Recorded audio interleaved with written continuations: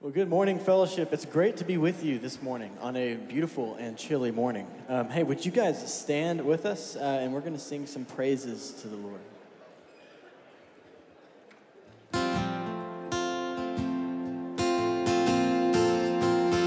Praise the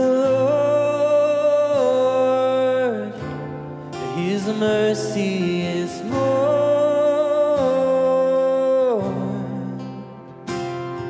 Stronger than darkness, new every morn. Our sins, they are many, His mercy is more.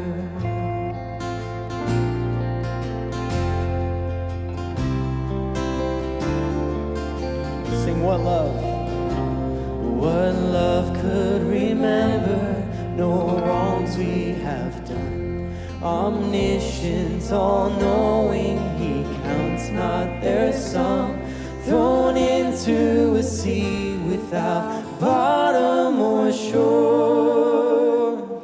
Our sins, they are many, His mercy is more. Praise the Lord, His mercy is more.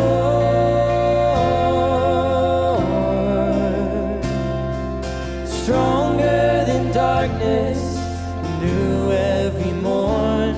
Our sins, they are many, His mercy is more.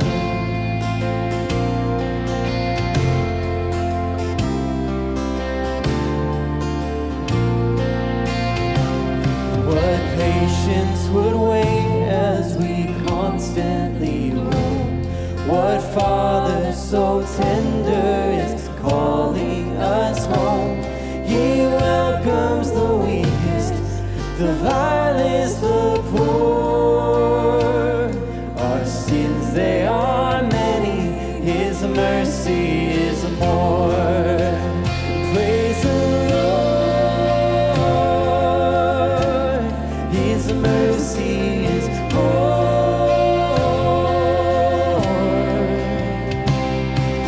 Stronger than darkness, new every morn. Our sins, they are many, His mercy is more.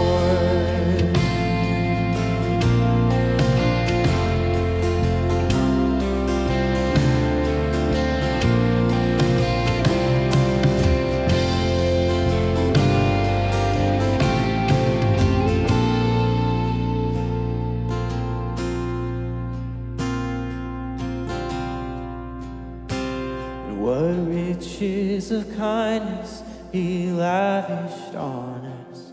His blood was the payment, His life was the cost. We stood 'neath the debt we could never afford. And our sins, they are many, His mercy is more. So much more. Praise the Lord, His mercy is more.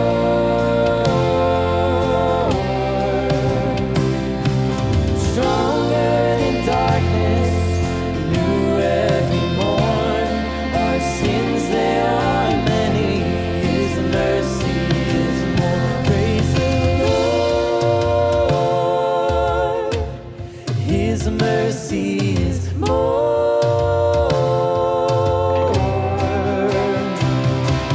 Stronger than darkness, new every morn.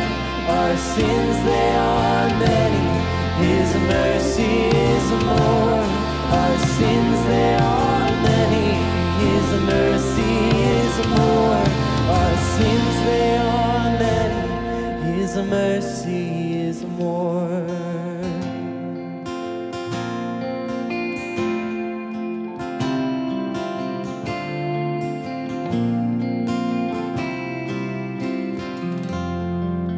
Amen. You guys can have a seat. Well, good morning, everyone. This is Houston Clifton, and it's his birthday. Happy birthday, Houston. Houston leads worship with our student ministry and does a fantastic job. Once in a while, he pops over here to lead worship with us. Let the psalm speak to us. Psalm 63. You, God, are my God. Earnestly I seek you. I thirst for you. My whole being longs for you in a dry and parched land where there is no water. I have seen you in the sanctuary and beheld your power and your glory. Because your love is better than life, my lips will glorify you. I will praise you as long as I live. And in your name I will lift up my hands. I will be fully satisfied as with the richest of foods. And with singing lips, my mouth will praise you. May that be true of us today. Amen? Amen. That's why we gather here. Well, a couple of things. I want you to go ahead and get your phone out because I'm going to ask you to hold it up to a QR code in just a moment. There are some important things I want to tell you about. But welcome to you, especially to our guests. If this is your first time here or the first time in a long time, there's a QR code on the screen for you right now. If you would let us know that you were here, it is great to have you at fellowship. If you don't know how to do that QR code, let me as a young guy tell you how to do it. You just hold your phone up there and it will automatically bring up the site that you need to go to. You tap that and it takes you right there. It's amazing, isn't it? It's amazing, all this technology. Well, let's remember next week is daylight savings time. Clocks fall back next week. Going to get lighter early in the morning. I love it. I just love the time changes. And we have a new app here at Fellowship. A fellow by the name of Justin is standing at the back of the room, and you're about to meet him on video, but watch this. Hey Fellowship, I'm Justin Craning. Since the age of 12, Fellowship and its people have invested in me so much over the years, helped me grow and have an impact as a follower of Jesus. As a graphic and web designer here on staff at Fellowship, I'm so excited to share a new resource designed to help you do the same. Over the last year or so, I've been leading a team behind the scenes to bring a new Fellowship app to life. And it's not just an app, but a companion in the daily and weekly rhythms of you and your community. Whether it's praying and reading scripture, discussing the latest message with your community group, catching up on the latest news and events, or engaging with services and podcasts online, this app was designed with you in mind. And this is just the beginning. Over the next few weeks, we'll be sharing with you more on how to get the most out of your app experience. But for now, check out the Events tab. All the opportunities we talk about in service, everything on your congregation's news page, it's all right there. So download the Fellowship Bible Church of Northwest Arkansas app today in the Apple or Google Play stores and begin exploring new ways to engage with one another in the home and in community. I asked Justin to step in here because he has worked on this for a year and a half, and I just want to give you the opportunity to appreciate him for his hard work. Thank you, Justin. Yeah. Great job. I've been beta testing this for a while, and I am just amazed at all the things that you're able to do on that. It's going to be your one-stop shop for things at Fellowship. Everything from the sermon guides, discussion guides, to listening to the sermons, to finding out what news is going on at Fellowship, for signing up for different things. It's going to be great. And so you can download that at Apple Store and the Google Play Store. You can download that to your phone, and then you can play with it after the service. Okay? Play with it after the service. But thank you so much, Justin, and you're going to be hearing more about it in the weeks to come about our new app. Operation Christmas Child. It's time to pick up your boxes out there in the foyer, and you know this is a great opportunity to help make a difference around the world for children this Christmas. And pick up those boxes now and get them taken care of and then start bringing them back. The Fellowship Legacy Gathering, that's a ministry for those more mature members of our congregation. More mature, like myself, gray hair. They're having gatherings each month, and next week there will be a gathering at 7 p.m. on Sunday night over, I think it's in the Family Center. It doesn't say here. Does it say up there? But anyway, they're going to be here. They will tell you. where they're going to be. You can go to the app and find out exactly where it's going to be, okay?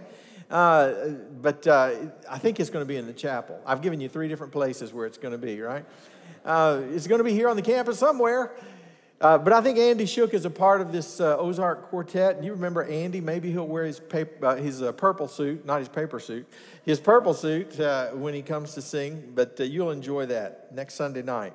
And then I want to take you to something. Bentonville is coming along great. There's going to be a service next Sunday at 11 o'clock there at the Orchards Park.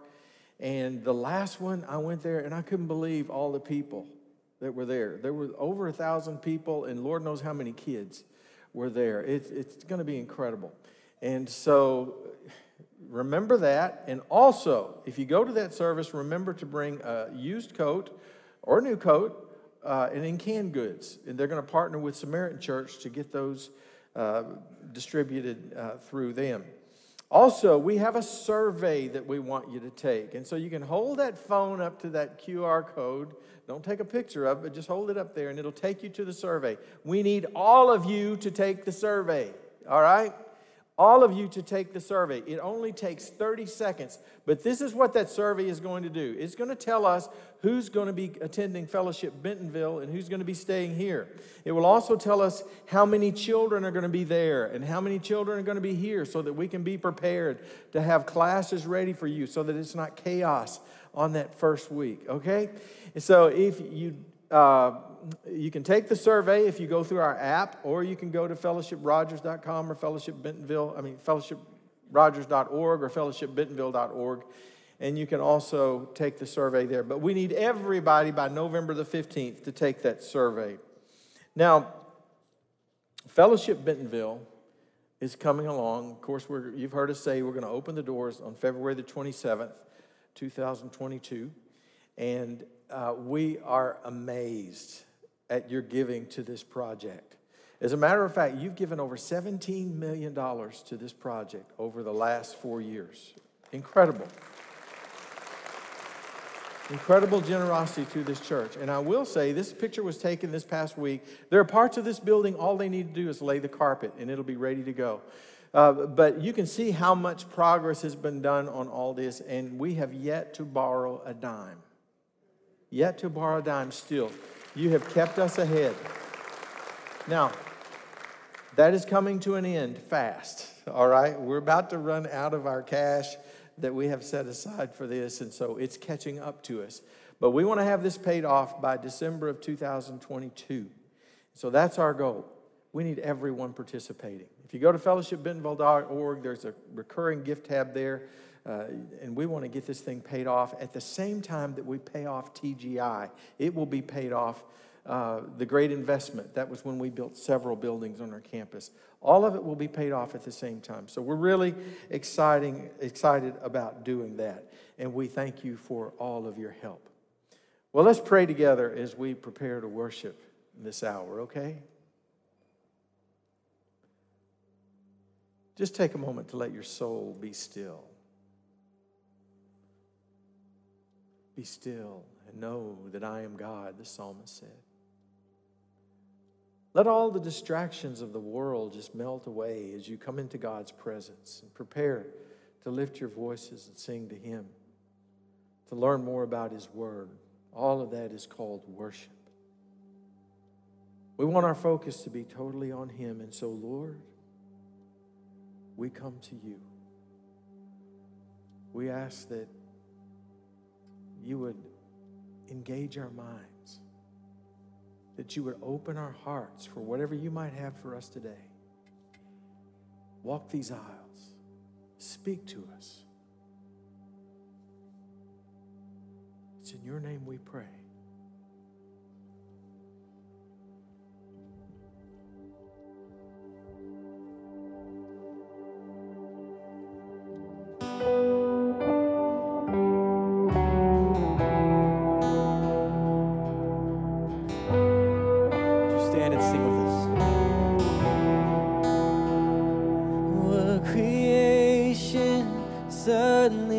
Articulate with 1,000 tongues to lift one cry.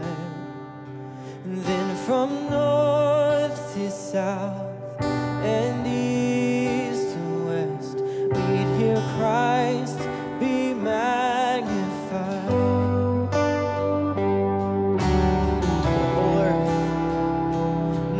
The whole earth echoing his imminence. His name would burst from sea and sky,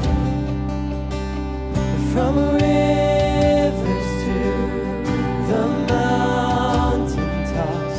We hear Christ be magnified. Oh, sing Christ be magnified. Be magnified, let his praise arise. Christ be magnified in me, singing, oh, Christ be magnified from the altar of my life. Christ be magnified in me.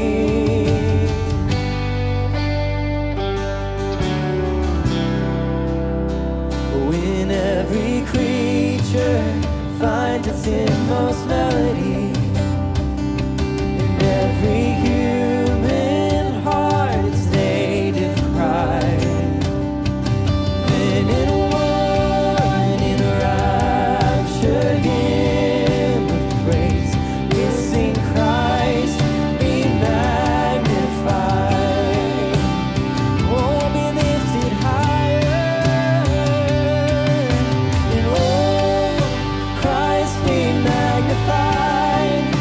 Let his praise arise.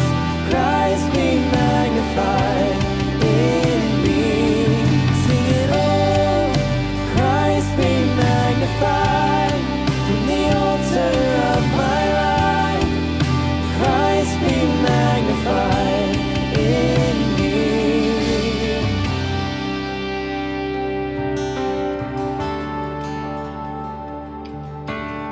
Let's lift up these words. Would you make this your prayer? I won't bow to idols. I'll stand strong and worship you. And if it puts me in the fire, I'll rejoice 'cause you're there too. And I won't be formed by feelings. I'll hold fast to what is true. And if the cross brings transformation, then I'll be crucified with you. 'Cause death is just a doorway into resurrection life. And if I join you in your sufferings, then I'll join you when you rise.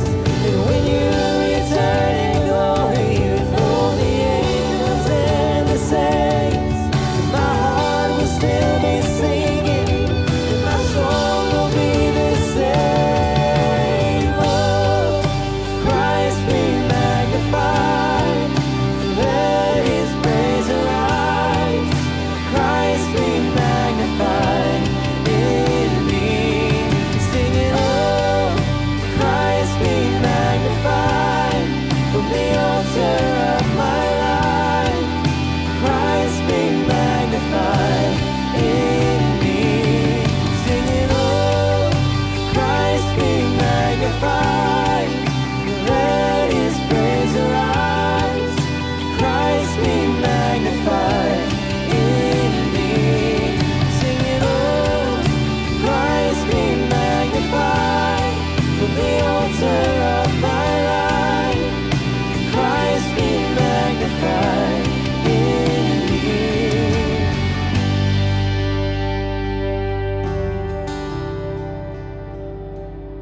You all can take a seat. Quickly, I'd like to draw attention to that chorus that we just sang together. We sang, "Oh Christ, be magnified." When I think of that lyric, I tend to think of it as being something that is external, wanting to see the person of Jesus magnified and brought into focus across the world, across the nations, for those that know him and also for those that don't know him. The next line is, let his praise arise. I think of this as external too. Let the praise of Jesus be on the lips of his people. But the third line that we sing is a little bit different. It's Christ be magnified in me. Going from things that we hope to see externally to something that is internal. Would Christ be magnified in me? Would Jesus be made larger in my heart, in my soul, in my thinking, in my actions, in my very being? And so with that in mind, let's turn our attention to this scripture out of the Gospel of John. And this is one of the 7 I am statements of Jesus. I'll read it for you. It says, Jesus said to them, very truly I tell you, it is not Moses who has given you the bread from heaven, but it is my Father who gives you the true bread from heaven. For the bread of God is the bread that comes down from heaven and gives life to the world. Sir, they said, always give us this bread. And Jesus declared, I am the bread of life. Whoever comes to me will never go hungry, and whoever believes in me will never be thirsty. Whoever comes to me will never go hungry. When I read this, I can't help but to think of another place in the scriptures where the person of Jesus is compared to bread. And I think of the practice of communion that Jesus has invited us into to remember. And I think of him being compared to, or his body being compared to the bread broken for us. And we take that bread and we ingest it to internalize the reality that we have found life in the death and resurrection of Jesus. We do that to remember him. We do that to come to him. And so I ask you, church, this question: how are you coming to Jesus? How are you internalizing Jesus daily? How are you magnifying the person of Christ in yourself? And if you find yourself wondering or thinking, I don't know this morning, I invite you, Jesus wants to meet with you this morning in this place. Jesus wants to give you life this morning. He wants you to take part in his kingdom and the eternal life that he has for you. And he just asks you to come because it's free. Whoever comes to me will never go hungry, and whoever believes in me will never be thirsty. Another way that we can come to him is through a relationship of prayer. And last week, Pat sweetly led us through saying the Lord's Prayer together. And it was really impactful for me, and I would love for us to do it again. So would you stand, and let's come to Christ together in prayer, reciting the prayer that he taught us to pray. Our Father who art in heaven, hallowed be thy name.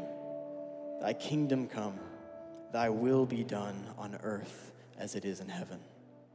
Give us this day our daily bread, and forgive us our trespasses, as we forgive those who trespass against us.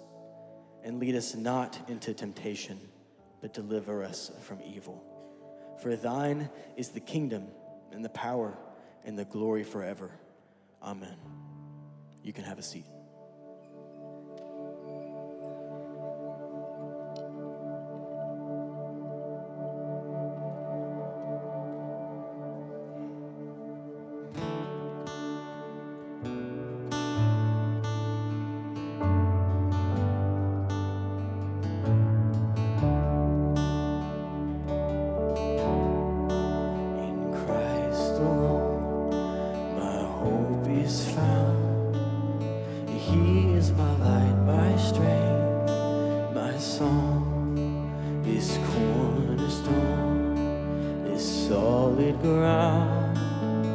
Firm through the fiercest drought and storm.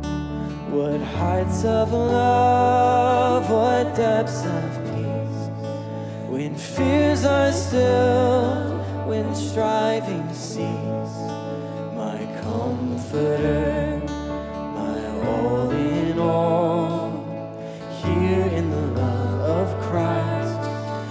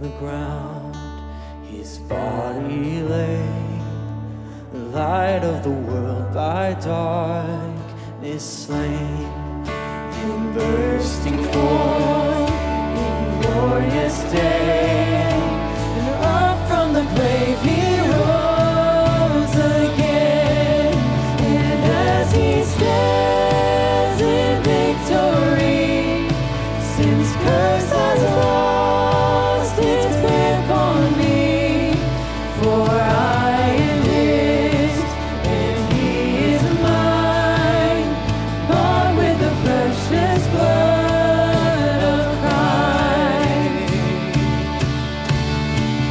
No guilt in life, no fear in death, this is the power of Christ in me, from life's first cry to final breath, Jesus commands my destiny. No power of hell, no scheme of man can ever pluck me from his hands, till he returns or calls me home. Here in the power of Christ I'll stand.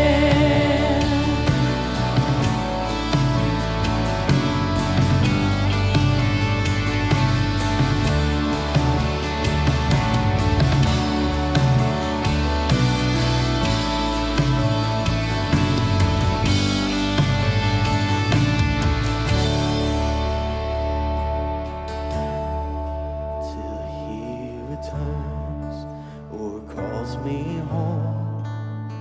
Here in the power of Christ I'll stand, and here in the power of Christ we stand.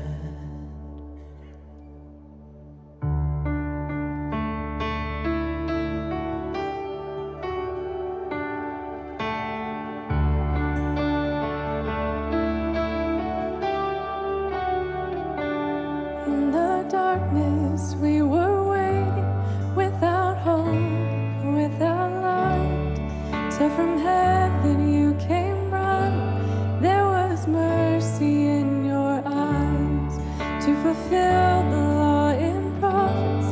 To a virgin came the word, from a throne of endless glory to a cradle in the dirt. Just stand and proclaim this with us. Praise the Father, praise the Son, praise the Spirit, 3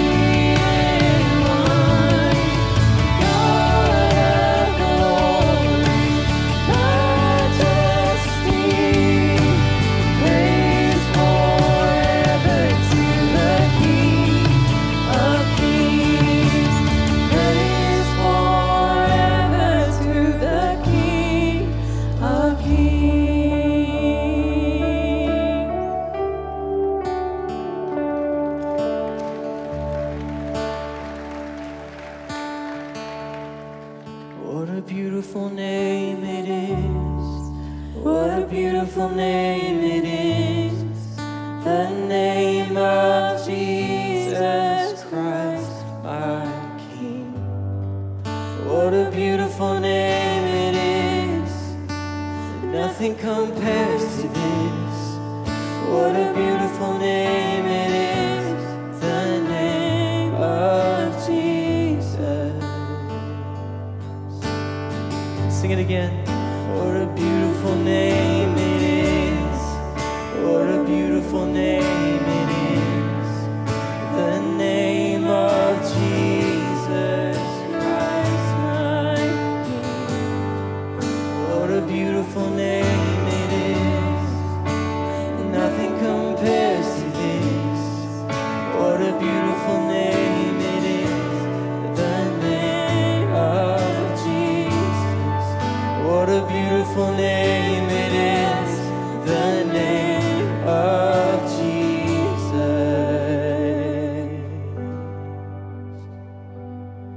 Lord Jesus, your name is beautiful, it's wonderful, it's powerful.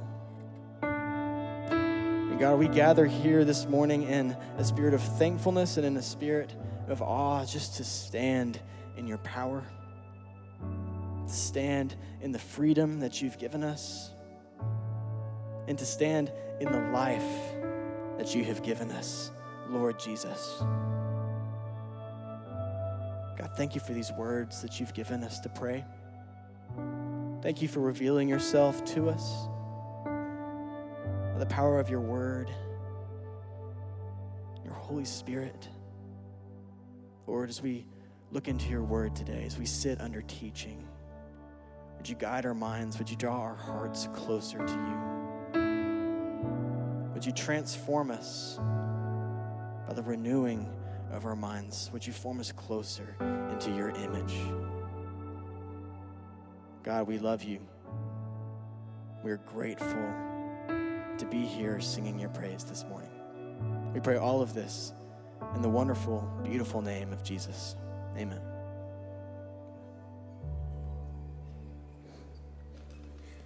And you may be seated.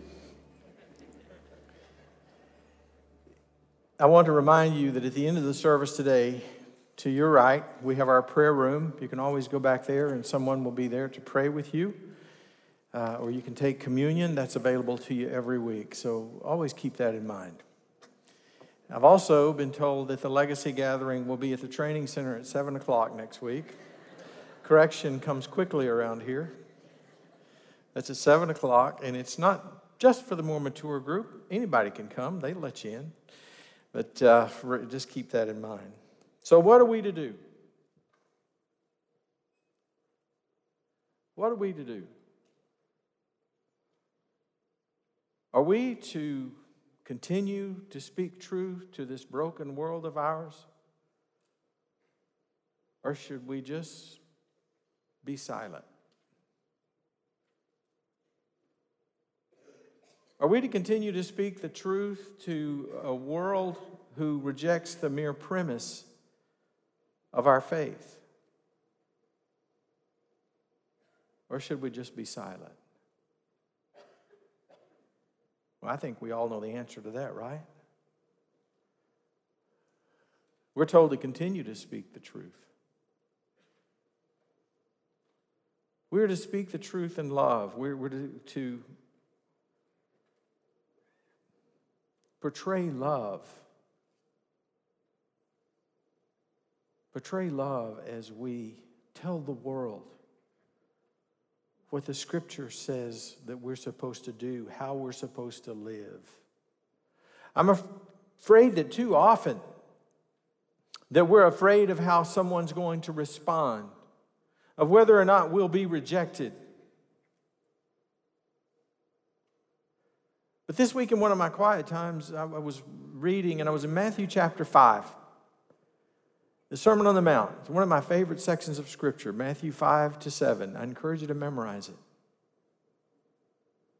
And it says this, that when Jesus saw the crowds, he went up on the mountainside and sat down. His disciples came to him, and he began to teach them. And we know what he taught them. the Sermon on the Mount. He told them exactly what his ministry would live out, how things were going to be. It was a hard teaching.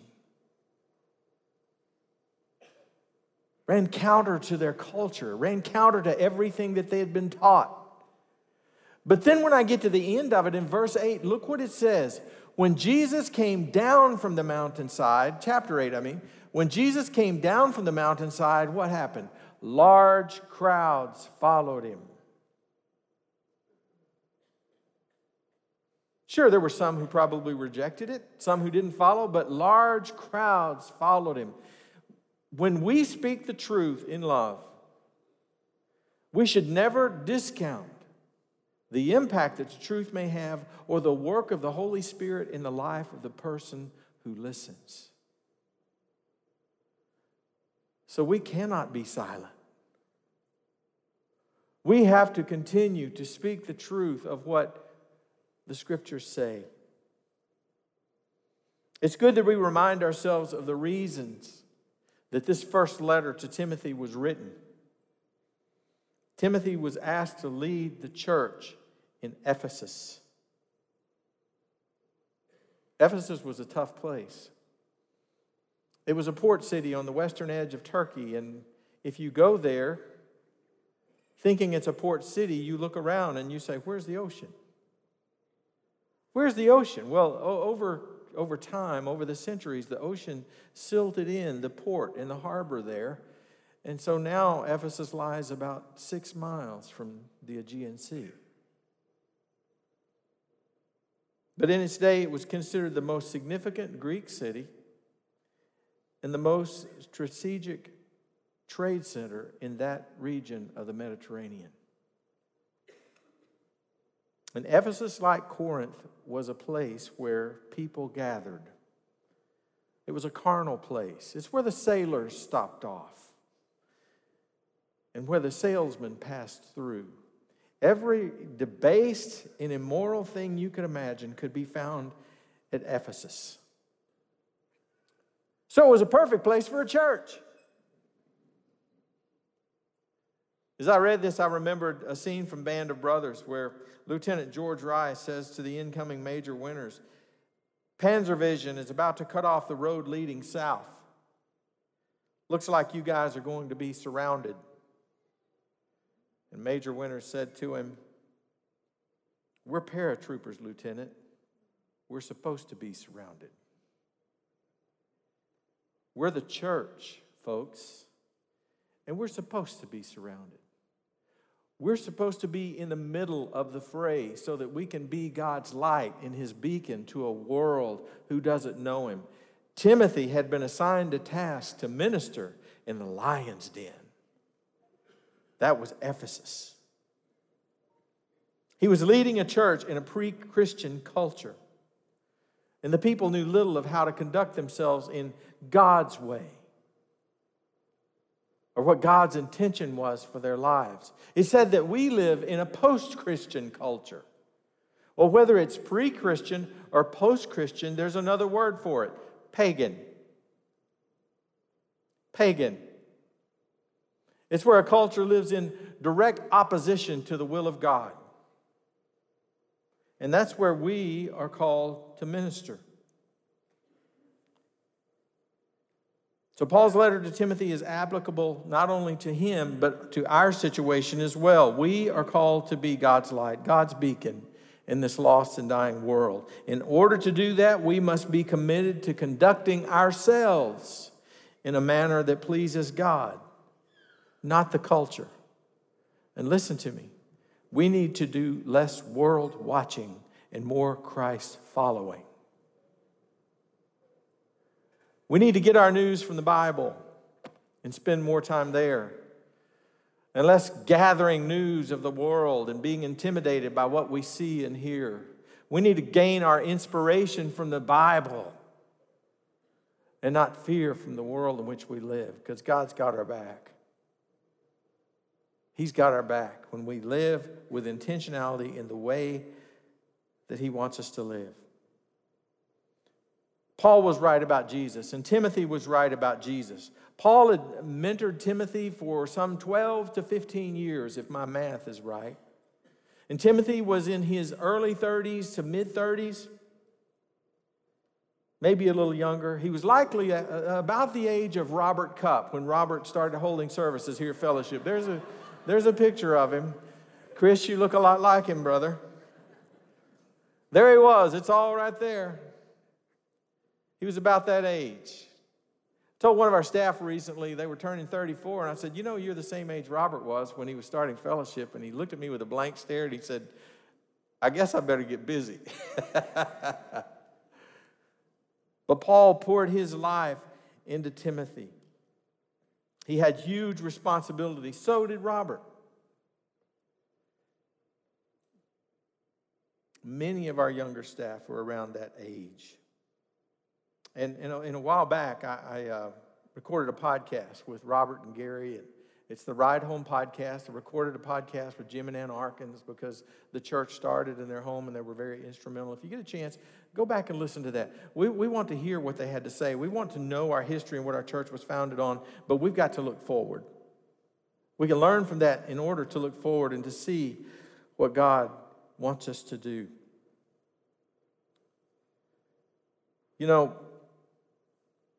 Our young staff, as I was mentioning, they hold a tremendous responsibility.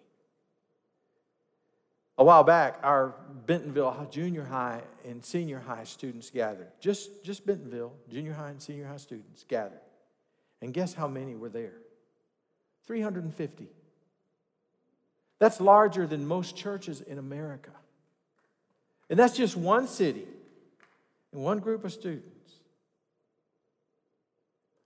Our younger staff hold a tremendous responsibility, and I hope you pray for them as they provide soul care for these young people. In chapter 5, where we are today of 1 Timothy, in chapter 5, verse 1, Paul addresses how various groups are supposed to live in the culture and how the church is to treat those various groups within their context. He talks about older and younger men and women, about honoring older widows, instructions for younger widows, about honoring preachers and teachers in their midst. And then there's a parenthesis of love for Timothy. And then the law of the harvest, as I call it, as he gets back to addressing those leaders who have strayed. And then he talks the relationship between slaves and their masters. And we'll get to that. But let's look at verse 1. He says, "Do not rebuke an older man harshly, but exhort him as if he were your father." Look at these family words in here. "Treat younger men as brothers, older women as mothers, and younger women as sisters." It's about honor. You're going to see that thread running throughout this chapter. About honoring them. And if there was one word over these two verses, you'd say, it's family. Denise and I were 29 years old when we came here, and you adopted us into your family here at Fellowship. We were about the size of that student ministry group that gathered back then. But you've made us your family, and we thank you for that. But he tells Timothy not to rebuke an older man harshly. Don't beat the young buck who has all the answers. Don't be the young buck who comes in and says, "Nah, we're doing it all wrong." Give wisdom and experience its due. As Timothy held this great responsibility in his hands, he was to do so with dignity and respect to those whom he ministered and served. And then he addresses widows. He says, give proper recognition in verse 3 to those widows who are really in need. But if a widow has children or grandchildren, these should learn, first of all, to put their religion into practice by caring for their own family and so repaying their parents and grandparents. For this is pleasing to God. And on down in verse 8, he addresses this again. Anyone who does not provide for their relatives and especially their own household has denied the faith and is worse than an unbeliever. Those are strong words. We are to take care of our own family. But the church is to come in and surround those families too.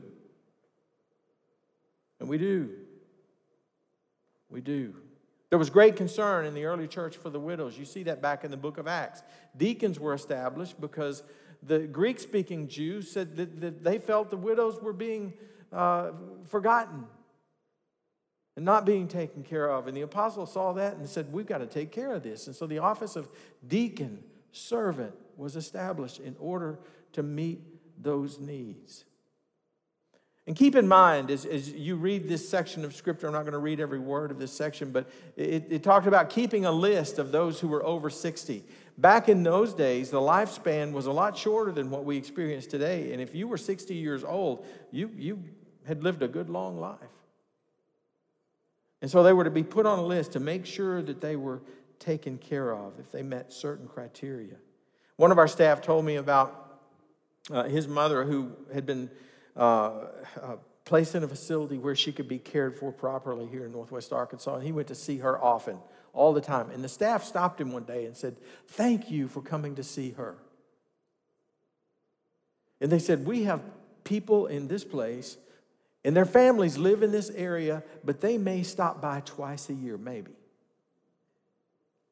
Doesn't that just sink your spirit? We are to take care of those around us who are in need. And then he talks about younger widows, encouraging them to remarry, that they wouldn't be put on that list necessarily. He gives warning to them about giving in to sensual desires, being idle, or becoming busybodies. In a place like Ephesus, it would have been easy for them to be drawn into the culture. And so he encourages them to remarry. Evidently, there were some issues with younger widows in Ephesus. Here at Fellowship, we do our best to take care of those who have lost loved ones. Community groups surround them. Now, I don't know how many times I've been told by a widow or a widower, when I ask them, is there anything that we can do for you? And they say, my community group has been incredible. They have provided meals, they've checked in on me. I mean, it just goes on for months and months of them looking after them.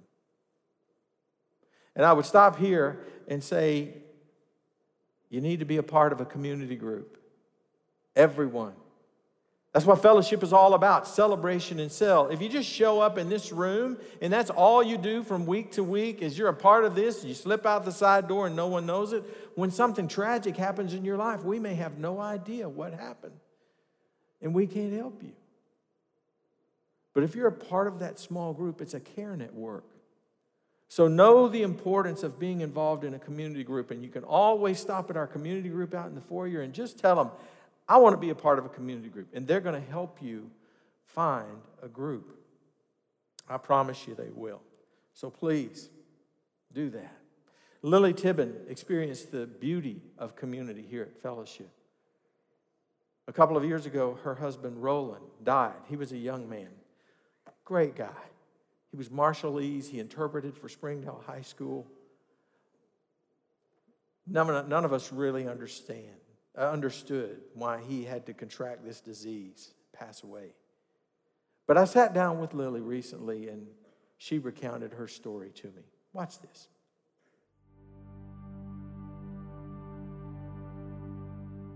I have been at Fellowship since 2015. My husband, Roland, and my little one, Mia, had been looking for a church home. I grew up knowing about God. Once we became parents, I was really thirsty for the Word and just to know more about God.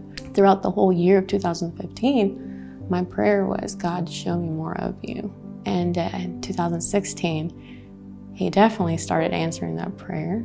Roland was diagnosed with leukemia. That year was very challenging. God just really pulled out things out of my life that I had been idolizing so much. It was April when Roland just really declined and ended up being admitted to Mercy. Was given less than 10% chance of surviving. Underwent chemo. It was around mid-May whenever he was discharged. At that moment, that's when I fully just surrendered to God. We knew he was going to undergo a transplant. And I remember completely not knowing how I would eat being in St. Louis. We didn't have money to buy food every day at the hospital, and we were anticipating 100 days away from our little one. It didn't take long for the church to get connected with us. We just had people praying for us. I remember being overwhelmed by how many people reached out to us, and I remember having money from our church body that had been a blessing to provide meals every day. And God showed up so much throughout that year. The doctors were amazed at how well Roland had responded to the transplant. And in 2017, Roland went into remission. At the end of 2017, Roland relapsed and our world shook. I remember not knowing what lied ahead. He was taken to Little Rock for another round of chemo. After that, he came home and we knew that he was going to go in a second round of a transplant. He got really critical, and so I left my job and I left my daughter and I left my home all over again to go be with Roland. Roland didn't respond well to his transplant. Roland didn't respond well to anything. The doctor started letting me know that it was time to look into comfort care for him. Roland passed August of 2018, and my biggest fear came true, and that was to become a single mom. And that was scary. I had no idea how I would do it. God was there, and God has shown up. I just got to witness my little one, Mia, get baptized. And that was through Roland's passing, that she just completely also wanted to walk with Jesus. It's been hard, but God has been so good through it all. So many sweet things that God did and used people as the hands and feet of Jesus through that. We had people just overflowing us with blessings and prayers, and people came to visit us in St. Louis. We had meals paid for. We had our rent payment in St. Louis paid for. I do remember this man, a good friend at that time, coming to the hospital and offering to pay our rent. And I had said no because we were okay. And then he offered to buy me lunch, and I had said no, it's okay. And then he offered to pay for my gas, and I had said we're okay. And he just responded by, "Girl, don't rob me of my blessing."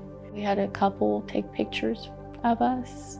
In so many ways, sweet friends spending time to mentor and pour into us. It was really surprising to me how God had surrounded me by so many widows at that time that I didn't really realize. But their hurt that they went through one day was a blessing to me, and the way God orchestrates friendships and relationships. Trust God, because He is good and nothing surprises Him.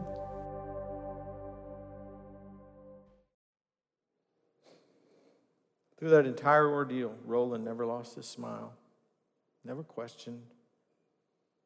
Such an incredible attitude as he faced death. And he knew that we were going to look after Lily as well and make sure she had the things that she needed. And we were able to do that because of your generosity. We had another man became a widower over the last year and a half.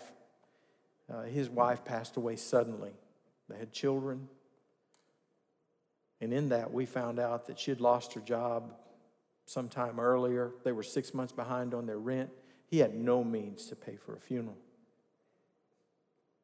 But we were able to take care of it and get his feet back on solid ground so he and his children could move forward. And that all happened because of your generosity. In 2008, we established a body needs fund where people, when they were in critical need, we were able to step in and help them financially. And some of them who have been helped have come back and have contributed to that fund, and some of you still contribute to it. It's a real blessing that we are able to not just give lip service about care, but we're able to help them. Well, next in verse 17, Paul addresses the leaders of the church. The elders who direct the affairs of the church are worthy of double honor, he says. those whose work is preaching and teaching. And he goes on to talk about that we don't muzzle the ox, just treading out the grain. We have incredible staff here at Fellowship. We are very, very blessed. They don't work here because of the money. They work because of their calling. I know them. I see their gifts. I see how hard they work. They're here day and night. They're out at ball games. They're everywhere you can possibly be, making an impact. They could make a lot of money working elsewhere, but they are here fulfilling their calling. I hope you will tell them how much you appreciate them. And in verse 19, he says, do not entertain an accusation against an elder unless it is brought by 2 or 3 witnesses. In other words, don't just entertain an accusation because someone says something. Make sure there are witnesses to that. We've got to be careful. But in verse 20, he says, those elders who are sinning, you are to reprove before everyone so that others may take warning. I charge you in the sight of God and Christ Jesus and the elect angels to keep these instructions without partiality and to do nothing out of favoritism. Do not be hasty in the laying on of hands and do not share in the sins of others. And if you go back to chapter 1, you can see that they had problems with leadership in the church. And Timothy was to reprove them directly and publicly without showing favoritism or partiality. But know this, anytime there is reproval from our leadership, the goal is always reconciliation and restoration. Always. Always. We want to see people come back home and get their hearts right with God. One of the things I love about Fellowship is the accountability and the checks and balances that we have in place when elders are chosen. When our leadership, we are led by elders. Our elders are nominated by you from the body. Once you read the qualifications and you nominate someone as elder, they come before our current elder board, and we pray for weeks and weeks and weeks over those nominees. And then we present candidates back to you. And if there's one biblical objection from anyone in our body about one of those candidates presented, then they will be removed. It's a big thing for them to say, yes, I will be considered as an elder. I love that because of, as I said, the checks and balances and the level of accountability that's there. And his final statement is a warning for all of us to keep yourself pure. And then we see a parenthesis of care as Paul just sort of darts from what he's talking about and tells Timothy, don't drink the water. Have you ever been sick overseas where the flora and fauna or the water or the food, they just don't match up with your system? Well, back in this day, you have to remember that the water was not as pure as what we drink today. There were all sorts of amoeba and bacteria floating around, and Timothy evidently had stomach issues. And so he tells him, stop drinking only water and use a little wine because of your stomach and your frequent illness. He's not giving license to him to drink alcohol or to anyone else. But he wanted Timothy to be taken care of. His stomach problems could have been because he was leading a church. I don't know. But now he gets back in verse 24 to the sins of the leaders. He said, the sins of some are obvious, reaching the place of judgment ahead of them. The sins of others trail behind them. In the same way, good deeds are obvious, and even those that are not obvious cannot remain hidden forever. You see, all people are headed toward judgment. All of us, I should say. Some will carry their sins with them into judgment because they've not asked God to forgive them of their sins. They've not trusted Christ as their Savior. And others who have been forgiven and who have accepted the atoning blood of Christ to cover their sins, they carry their good deeds into judgment. He's telling them to move slowly, with intentionality, as leaders are established in the church. He says, don't be hasty in the laying on of hands. Because sometimes the sins of those leaders, if they're coming from another place, they may be trailing behind them and you may not be aware of it. Give them time. Give them time for you to get to know them. And then he talks about the slave and master relationship. He says, all who are under the yoke of slavery should consider their masters worthy of full respect, so that God's name and our teaching may not be slandered. Those who have believing masters should not show them disrespect just because they are fellow believers. Instead, they should serve them even better because their masters are dear to them as fellow believers and are devoted to the welfare of their slaves. These are the things that you must teach and insist on. A better word that if you're reading ESV, the English Standard Version, you may see that it uses the word bondservant. And bondservants sold themselves into slavery. Because they couldn't care for themselves, they sold themselves into slavery and they were cared for. But he also uses the word yoke, which tells me that it was a burden as well. The Greek word for slave here is the word servant, doulos. Remember that Paul often writes, remember this, he often writes in the context of addressing present circumstances. Was Paul endorsing slavery by not condemning it? No. It was the unfortunate, deplorable present circumstance of that society under the Roman Empire. But Paul's greater concern was for any believer, whether bondservant, slave, free, male, female, Jew, Gentile, that regardless of their circumstance, that they would live in such a way that brought honor to other people and the God that they served. Why? Because that's eternal. And the same is true for us, regardless of our circumstance. Paul didn't emphasize the rights of individuals, but the responsibilities of individuals. Equality before God does not guarantee that all human beings enjoy equal roles in life status. He demands a change of attitude. I remember the first church where I served. Out my back window, there was an elementary school. And every day I would hear the morning bell for recess, and all the kids would come pouring out of the rooms, yelling and screaming, playing and running up and down the recess yard. But there was always one boy sitting in a wheelchair, watching everybody else run and play. I was 21 years old, and I remember thinking, that's not fair. It's just not fair. But over the years, I've learned that life is not fair. By our standards and through our lens. And that's why Paul deals so much with us in our present circumstances. That we are to give glory to God. You know, Johnny Erickson Tata is a perfect example of that. Young lady, no, she's not young anymore. She was a teenager when she became paralyzed, and she's been paralyzed for 40, probably almost 50 years. Been paralyzed in that wheelchair, and I'll never forget her saying, sometimes God allows what he hates in order to accomplish what he loves.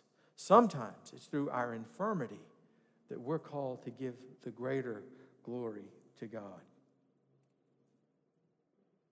I think about Timothy. You know, we hear the health, wealth gospel preachers and teachers saying that we should not be sick. And you think about Timothy having stomach troubles. I call it the Trophimus factor. In the last part of 2 Timothy, you'll read that Paul said, we left Trophimus in Miletus because he was sick. Well, if that's the case, Paul, why didn't you just say, be healed? To Timothy, why didn't you just say, be healed of this stomach issue you've got?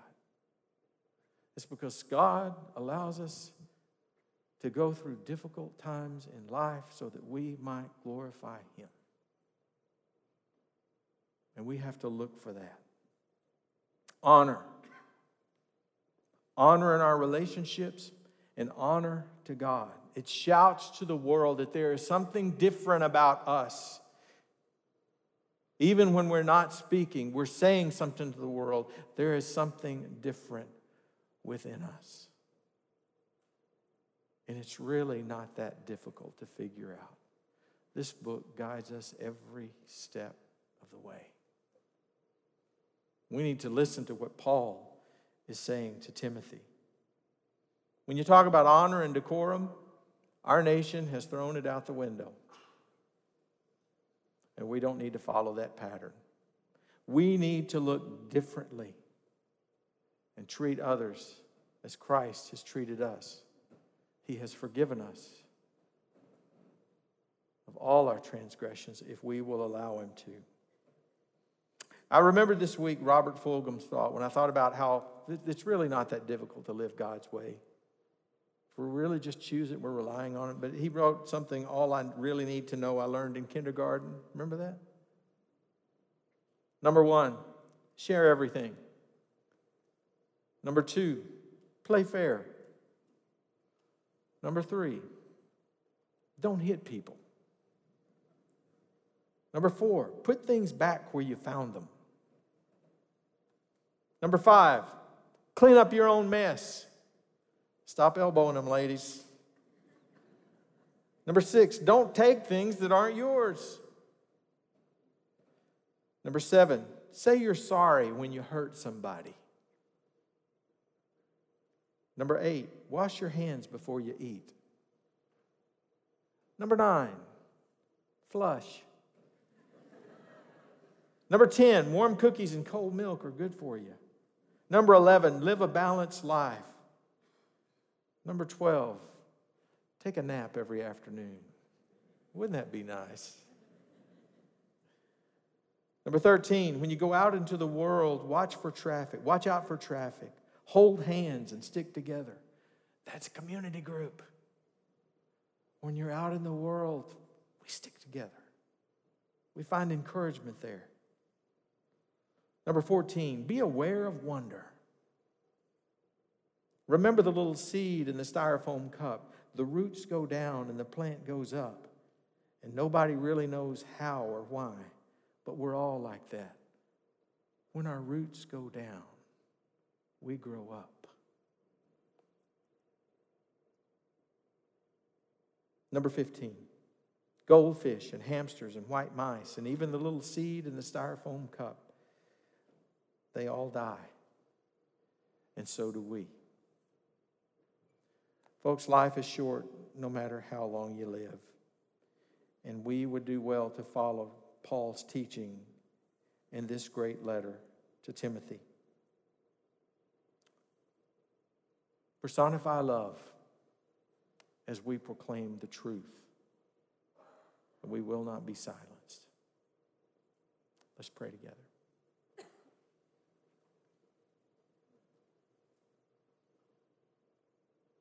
Take a moment just to be still and remember that He is God.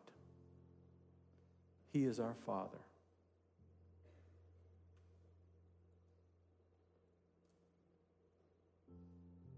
Oh Lord, we want to live in ways that are pleasing to You.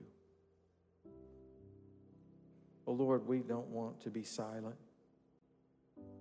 but sometimes we're intimidated in this world where we live, a culture that rejects the very premise of what we believe. But Lord, do not let us forget that You have given us truth, that Your Holy Spirit speaks in and through us, that we are to personify love while proclaiming truth. Help us to proclaim it in the marketplace. Help us to proclaim it in our homes. Oh Lord, help us to care well for those in our family and those in our family of believers. You've given us a good word today. Help us to put it into practice. For it's in Christ's name we pray. Amen. I encourage you, if you'd like prayer this morning, to stop by our prayer room. God bless you all. You have a wonderful day.